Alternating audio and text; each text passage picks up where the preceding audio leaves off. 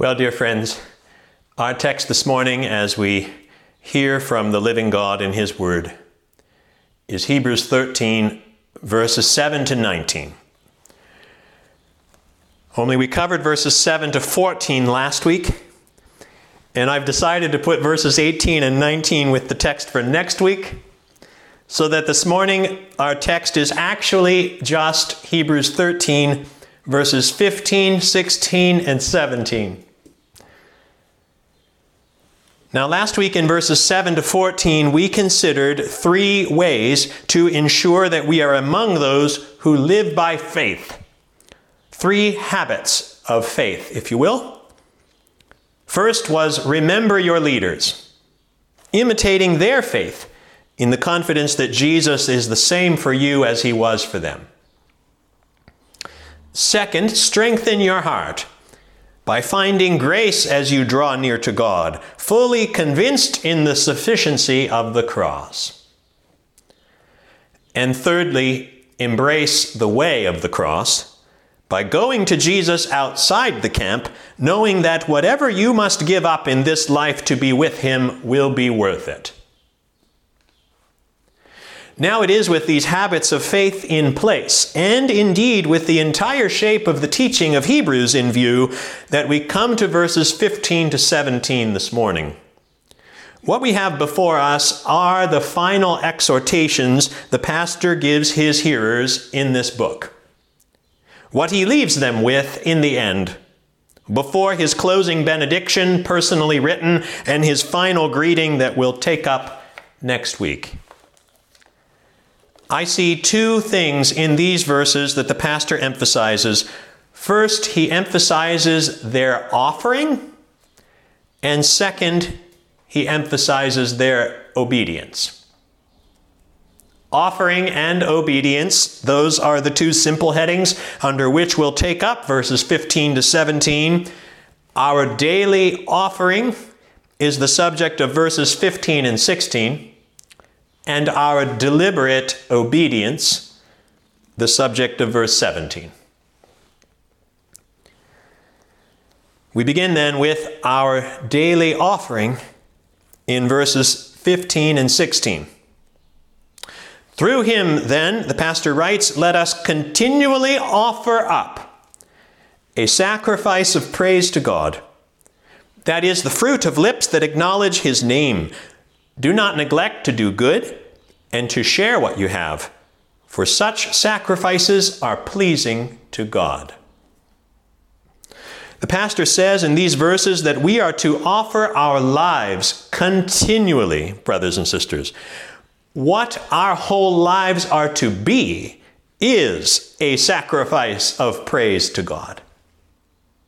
That sacrifice has 2 aspects to it that are necessarily interconnected. We are to offer up a sacrifice of praise to God with our lips and in our lives. And we'll look at both of those 2 things in a moment. But before we do, before we look at what the pastor says the sacrifice of praise is, beginning in verse 15b, I want to take some time on verse 15a. Because we're likely to read quickly past this part of the verse on our way to the definition that's found in the rest of verse 15 and verse 16. And I think we're especially likely to read quickly past just the first 2 words of verse 15. There the pastor says we are to continually offer up a sacrifice of praise to God through Him. Through Him. Such a simple phrase, but how critical it is that we dwell there for a minute or 2. Because those words need to be given their full weight. When the pastor says through Him, he's calling to mind everything his sermon has said about Him, about Jesus.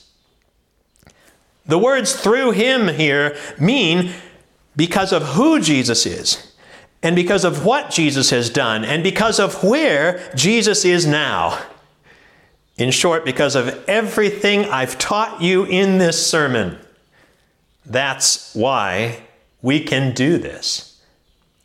That's why we can continually offer up a sacrifice of praise to God. We can't read the words "through him" at the end of the book of Hebrews and not pour into it the content of all the pastor has been teaching us for 2 years, brothers and sisters. And so probably just because we're right at the end of Hebrews, I just can't help but summarize this somewhat.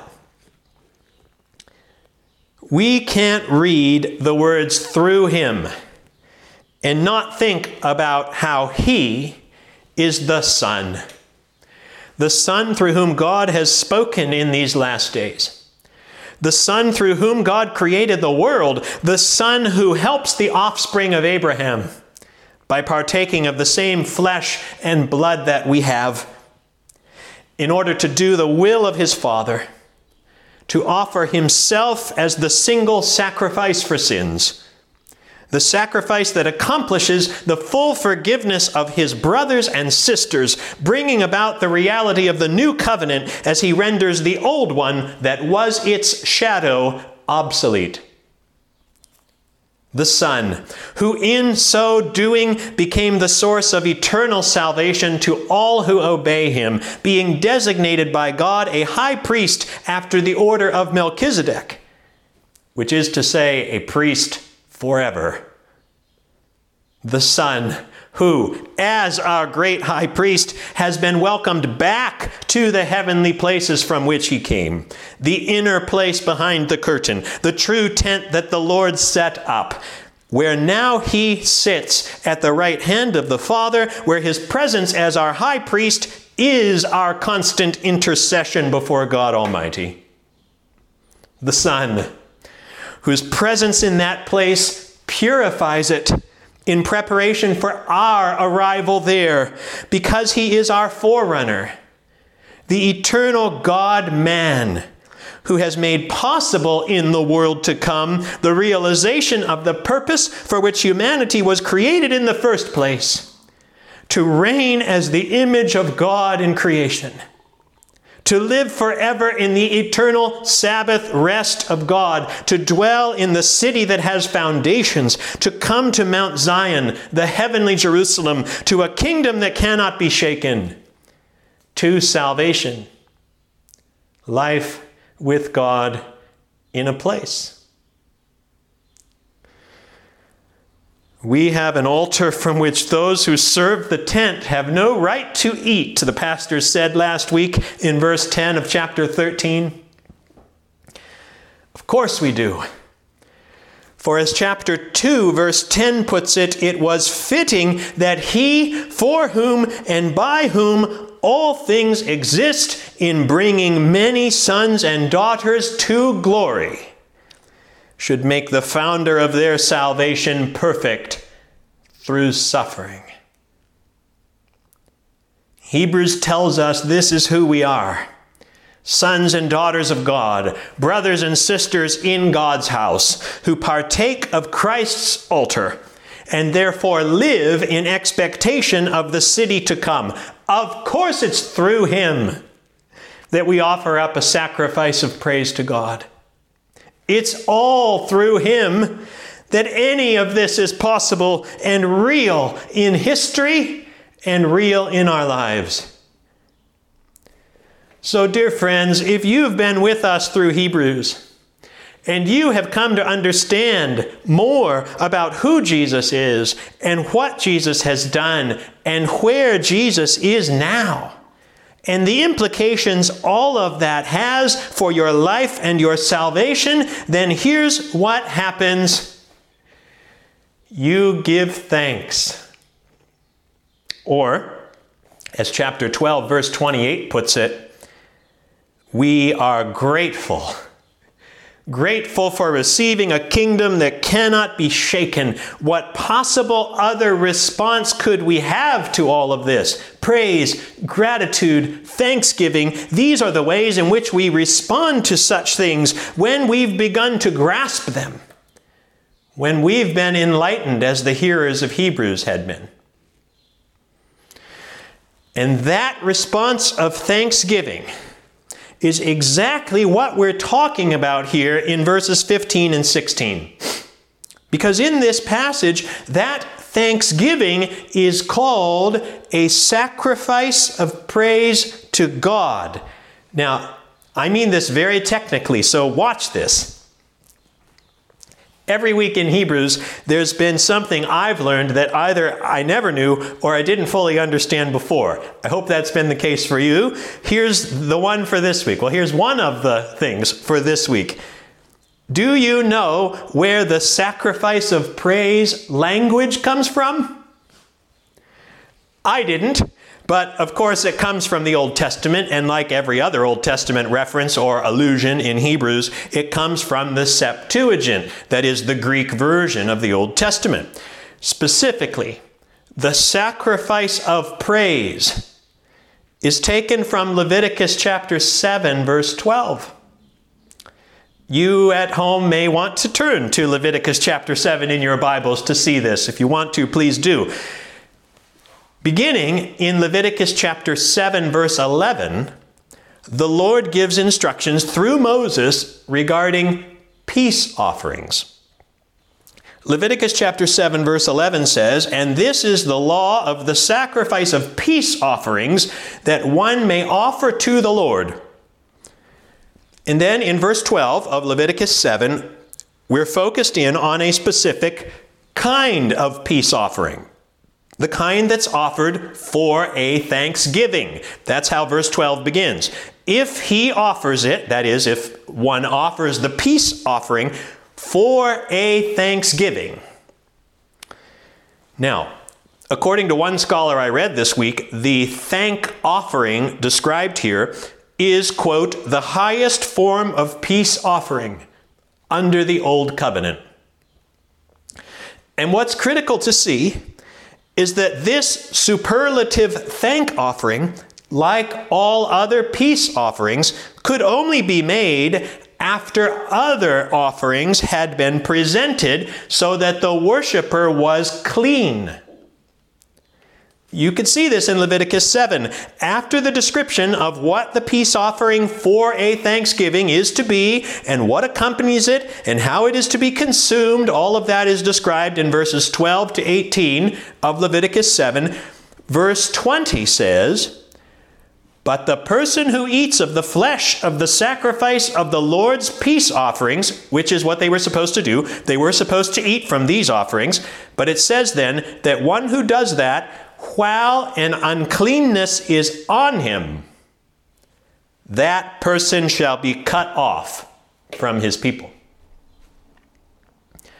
Meaning that the peace offering for a thanksgiving can only be given after other offerings, such as the offerings for sin and guilt that are described earlier on in Leviticus chapter 6 and the first part of chapter 7, after such offerings had already been made.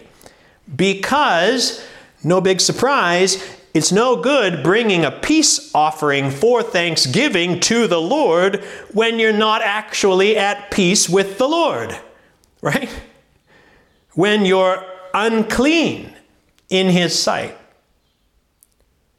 The whole point of the peace offering for a thanksgiving is to express gratitude for salvation and for the gifts God has given. It's not an offering to make atonement for sin.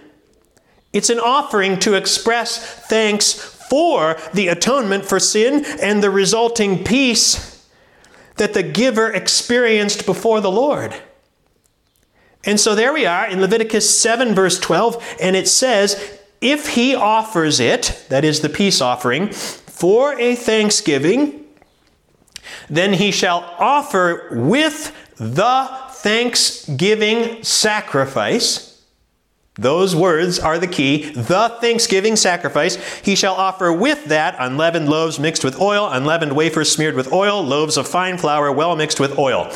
Our focus is not on what is to be offered with the sacrifice. Our focus is on those words, the thanksgiving sacrifice itself, because that's the phrase that the pastor uses in Hebrews 13 verse 15. Now, in Leviticus 7, verse 12, the ESV says thanksgiving sacrifice, because that's how the Hebrew text reads.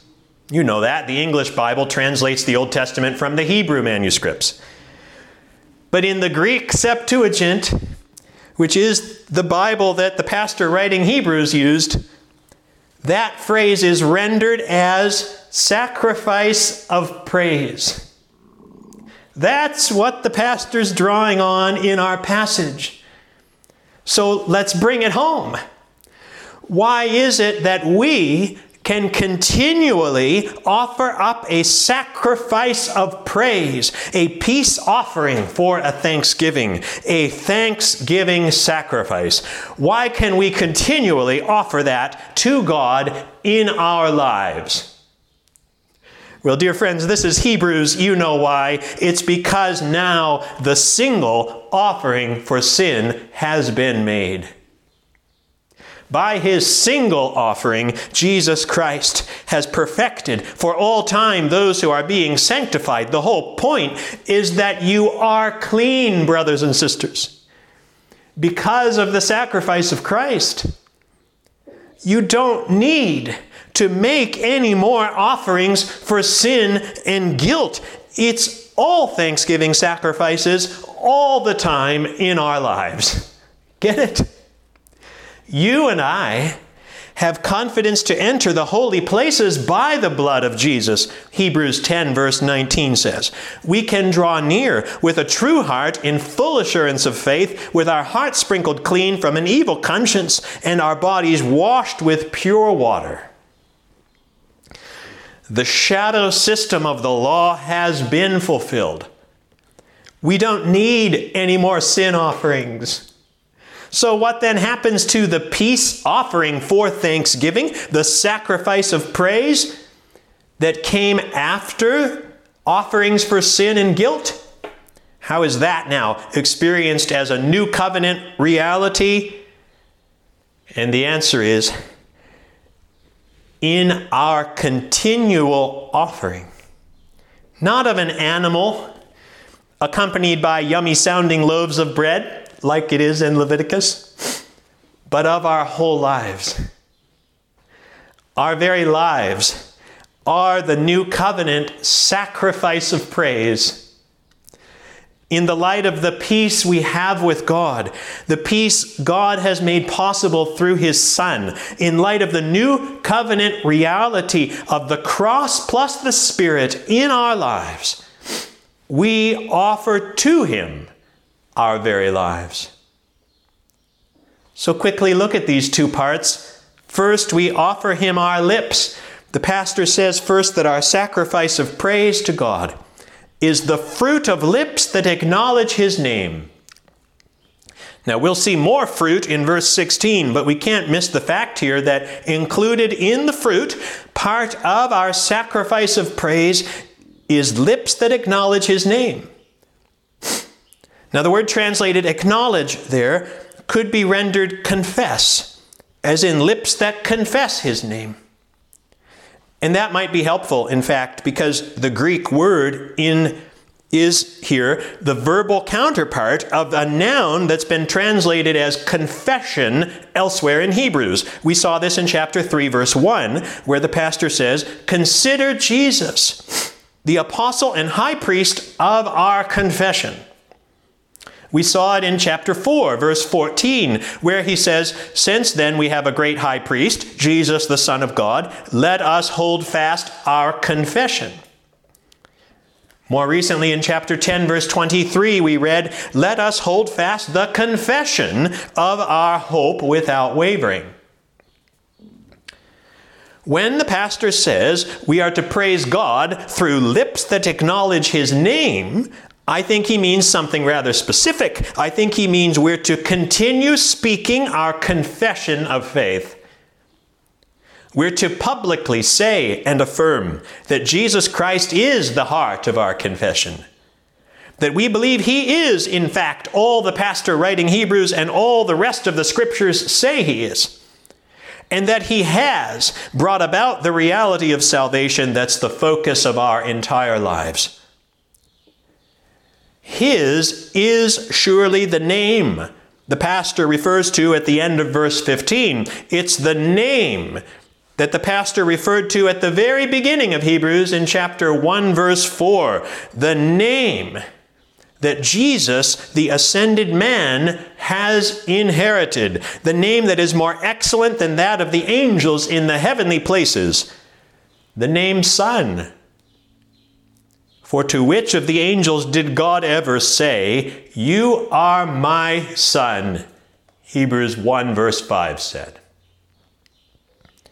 As we then continually make this confession here in the church and out there in the world, whatever the cost and whatever the consequences may be of doing so, we acknowledge the incarnated, crucified, resurrected, and ascended Son of God, giving Him thanks and praise for all He has done. His name is to be on our lips always. Those who know us should know us as His followers because we speak regularly of Him. What's more, our whole manner of speaking will either confess or deny His name. Do others, not just others in the church, but our family and friends and co-workers and even strangers we meet, do they experience us as offering the fruit of lips that acknowledge His name? It's a critical question to ask. Of course, it won't be just in what we say that we give thanks to the Lord. It will also be in how we live. How does the general thanksgiving put it again? We said it just a few minutes ago, that with truly thankful hearts, and note that with truly thankful hearts, we may show forth your praise, not only with our lips, but in our lives. Where do you think this comes from? That's what we're seeing right here in Hebrews 13. Verse 16 of our text continues, "Do not neglect to do good, and to share what you have. For such sacrifices are pleasing to God." The connection is clear. Such sacrifices are part of what our sacrifice of praise entails. We aren't far here from what we considered 2 weeks ago in verses 1 to 6, where the controlling thought was, let brotherly love continue. Here we see the life of faith boils down to its most essential expression, love of God and love of neighbor. Doing good suggests kind deeds. As an expression of thanks and praise to God, considering all He has done for us, there is to be an eagerness to act kindly towards others, to work for the spiritual and temporal benefit of other people. This is Matthew chapter 7, verse 12, the teaching of Jesus, put in other words. So whatever you wish that others would do to you, do also to them. For this is the law and the prophets, Jesus said. Among other passages, Jesus must have had the famous words of Micah 6, verse 8 in view. He has told you, O man, what is good, and what does the Lord require of you, but to do justice, and to love kindness, and to walk humbly with your God. In Galatians chapter 6, verses 9 and 10, Paul says, "And let us not grow weary of doing good. For in due season we will reap if we do not give up. So then, as we have opportunity, let us do good to everyone, and especially to those who are of the household of faith." Galatians 6, 9 and 10. Of course, to do good is more than to think well or to wish good things for others. For as James reminds us in James chapter 1, verses 15 and 16, if a brother or sister is poorly clothed and lacking in daily food, and one of you says to them, "Go in peace, be warmed and filled," without giving them the things needed for the body, what good is that? No, what the pastor has in mind are concrete actions that flow from a heart that has been freed up to love. Which moves us into the second summary way in which our lives are to be a sacrifice of praise to God expressed in love for others. Do not neglect to share what you have, the pastor says. The word there is simply koinonia. That word is often translated fellowship, but in the early church, koinonia had clear implications regarding possessions. What the pastor urges here is a readiness to show generosity to those in need, to give freely of our wealth because we love others more than our money. It's the practical outworking of the exhortation we considered 2 weeks ago in verse 5. Keep your life free from love of money and be content with what you have. Because only then will we be able to let brotherly love continue in the concrete way envisioned in verse 16. All of it part of our sacrifice of praise to God. That was all having to do with our daily offering. Which brings us then to the second emphasis of our passage this morning, and that is our deliberate obedience. Obey your leaders, the pastor says in verse 17, and submit to them, for they are keeping watch over your souls. As those who will have to give an account, let them do this with joy and not with groaning, for that would be of no advantage to you. Well, there's a whole theology of church leadership in that verse. But rather than explore every nuance, let's make the primary point and then glance at the rest. The primary point is this: our life of faith, which, as we've seen all through Hebrews, means a life of faithful endurance. Our life of faithful endurance is, by God's design, to be lived in relation to the teaching and modeling and admonishment and correction of faithful leaders in the church. The pastor's focus here has not radically shifted. He's still focused on the same thing he's been focused on all along: the need for the recipients of Hebrews to endure, to live by faith. And he says, essentially, running the race set before you includes obeying your leaders and submitting to them. Because doing so is the way God has intended for you to persevere in faith all the way to the end. So let's talk about this. We've already seen that the kind of leaders that the pastor has in view here are those who speak the word of God to you, whose way of life is worthy of imitation, because they themselves are living lives of obedient faithfulness. We saw that last week when we considered verse 7, where the pastor referred to past leaders in those ways. Now he's talking about their present leaders, but there is a connection, and it's an important one.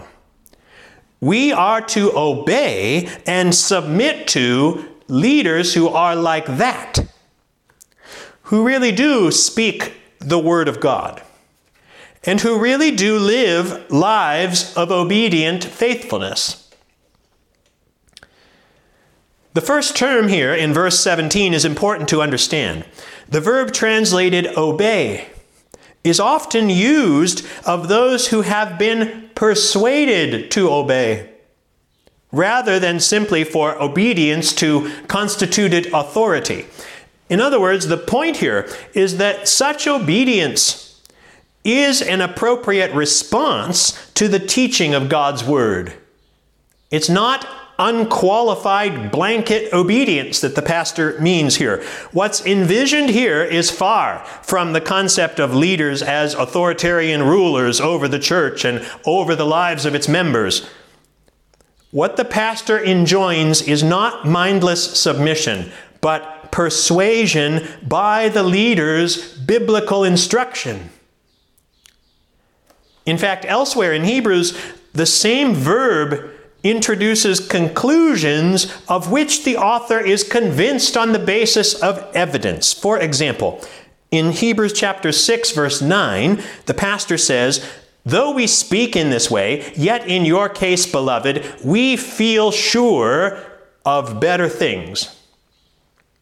Well, we feel sure there is translating a different form of the same verb that's in our text this morning. But I think you can see the connection. The point is that when you feel sure about what's being taught by your leaders, then you respond accordingly. You respond with obedience. Now, from that understanding of what's intended by obedience, then, we move over to submit. The word that's used here in Hebrews 13 for submit is unique within the New Testament. That is, this specific word only occurs here in the whole New Testament, so you may not apply what I'm about to say to other contexts that may come to mind regarding the idea of submission. According to one Greek lexicon, the verb for submit that's used here in Hebrews 13 verse 17 means to yield to someone's authority. But here again, authority does not imply authoritarianism. Because as the pastor continues, he explains the context of the submission he requires by explaining what authority or what responsibility, really, the leaders have. You see this in the second part of verse 17. Obey your leaders and submit to them, the pastor says, for they are keeping watch over your souls. Here we see that the responsibility godly leaders have, which also becomes the reason that we are to submit to them. The pastor wants his hearers to submit because their leaders are doing something of critical importance for them. They're keeping watch over your souls, the pastor says. Which means something very specific. The pastor speaks of souls here, not because he means that leaders care about our souls as opposed to our bodies or some such thing. No, the point is that godly leaders have concern for the eternal welfare of their people, of the souls, the immortal spiritual beings who have been entrusted to them. Paul has this in view, for example, when he says in 2 Corinthians 12, verse 15, I will most gladly spend and be spent for your souls. What's in view here is our eternal welfare. That's what true leaders in the church are constantly focused on. The pastor describes it as keeping watch. That keeping watch language is very significant. It's only a single verb in Greek, but it's a verb that's always used in the New Testament in contexts that refer to eschatological vigilance. In Mark chapter 13, verses 32 and 33, Jesus says, but concerning that day or that hour, no one knows. Be on guard. Keep awake. For you do not know when the time will come. Keep awake there is the same verb that's translated keep watch in our text. Luke 21 verse 36 is similar. But stay awake, same verb. Stay awake at all times, praying that you may have strength to escape all these things that are going to take place and to stand before the Son of Man. And Paul, in Ephesians chapter 6, after instructing the Ephesians in verse 13 to take up the whole armor of God that you may be able to withstand in the evil day, and having done all to stand firm, says in Ephesians 6 verse 18, to that end, keep alert. Same verb. Keep alert. With all perseverance, making supplication for the saints. You see, keep awake, stay awake, keep alert, always with an eye towards the coming final day when we'll stand before the Lord. That's what the pastor's talking about here. Your leaders, he says, are doing what they do for you. They're keeping watch. They're alert. They're awake over your souls as those who will have to give an account. That's the context in which submission is called for, brothers and sisters. We're talking here about deadly, serious stuff that pertains to the eternal destiny of our very souls. That's when the pastor says, submit. Yield to their God-given authority. When your leaders are acting from that motivation, which I think clarifies the whole tone of this verse. The pastor simply is not talking here about lots of decisions that have to be made in the church, about all manner of things. I mean, different churches have different ways of making decisions. There are trustees, and there are deacon boards, and there are councils, and there are congregational votes. And the pastor's not saying none of that matters. You just have to do what the pastor says. No. The point is that we all need to submit when it comes to our leaders exercising their God-given authority as it relates to the most important thing of all, our eternal welfare. Because the point is, godly leaders in the church aren't in this for their own benefit. They're in it for yours. When leaders like those the pastor describes here lie awake at night, you know what it is that they're worried about? They're worried about your souls, brothers and sisters. And it's when they have reason to be worried about your souls that they are to teach and to counsel and to admonish and to sometimes rebuke, always on the basis of the Word of God. And the pastor's saying to his hearers, when that's what's going on, you'd better submit. The task that leaders like this are performing makes them eminently worthy of that submission because they're doing it for your sake and for the Lord. Such leaders don't carry out their oversight for personal gain, but as those who intend to give account to God, not only for themselves, which they will, but for the way they've conducted their ministry. Such leaders care deeply for those under their care. The day's coming when they'll give an account to the Lord, and when that day comes, there's going to be two ways in which leaders like this, who have faithfully done what the Lord wanted, who kept watch over the souls under their care, there's two ways in which they'll give their account according to verse 17. They'll either do it with joy or they'll do it with groaning. Let them do this, the pastor says, meaning let them give their account in the end. Let them do this with joy and not with groaning. Only maybe you just want to cross out groaning. Because if you're like me, that makes it sound like this is the leaders in that day whining about their people, groaning about their people or something like that, and that's not it at all. The word that's translated groaning here is a word that means deep distress. It's often used in the Greek version of the Psalms for the deep distress from which the psalmist cries out to God. It's a deep sorrow, a deep grief that arises like a groaning from the depths of the one who grieves. And the whole reason a leader's final account would be given with groaning is because of the deep sorrow that he or she would feel on that day when someone who was in their care didn't make it in the end.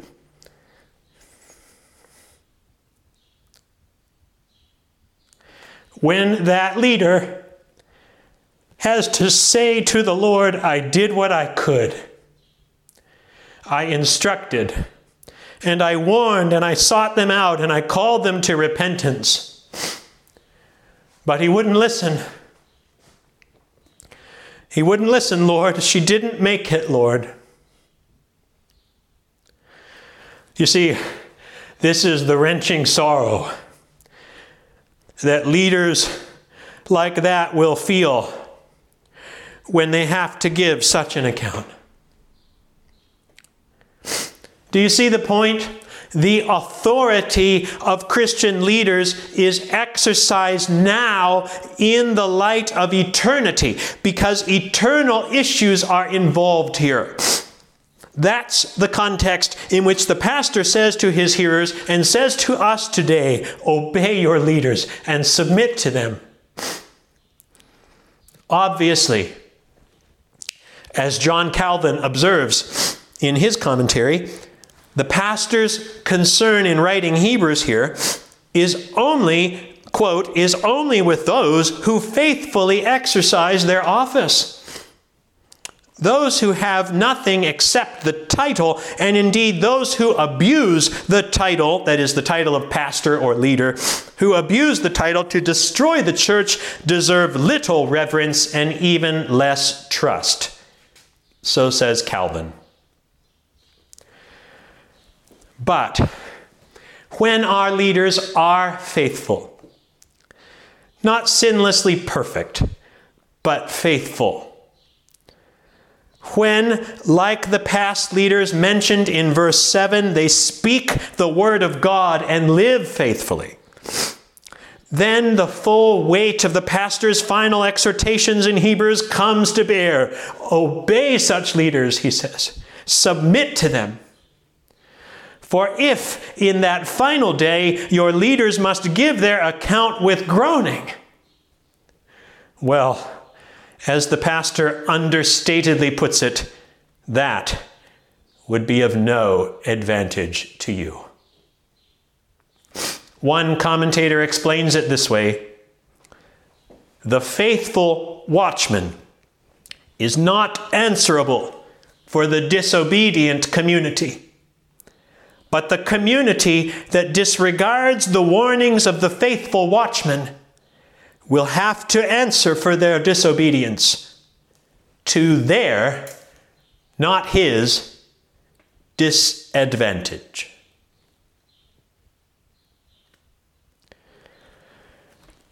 And now, dear friends, having concluded his very final exhortations concerning the offering and the obedience of his hearers, the pastor turns to his closing benediction and his personal parting greetings. As always, we'll take them up next week as we conclude our time together in the wonderful book of Hebrews. In the name of the Father, and the Son, and the Holy Spirit. Amen.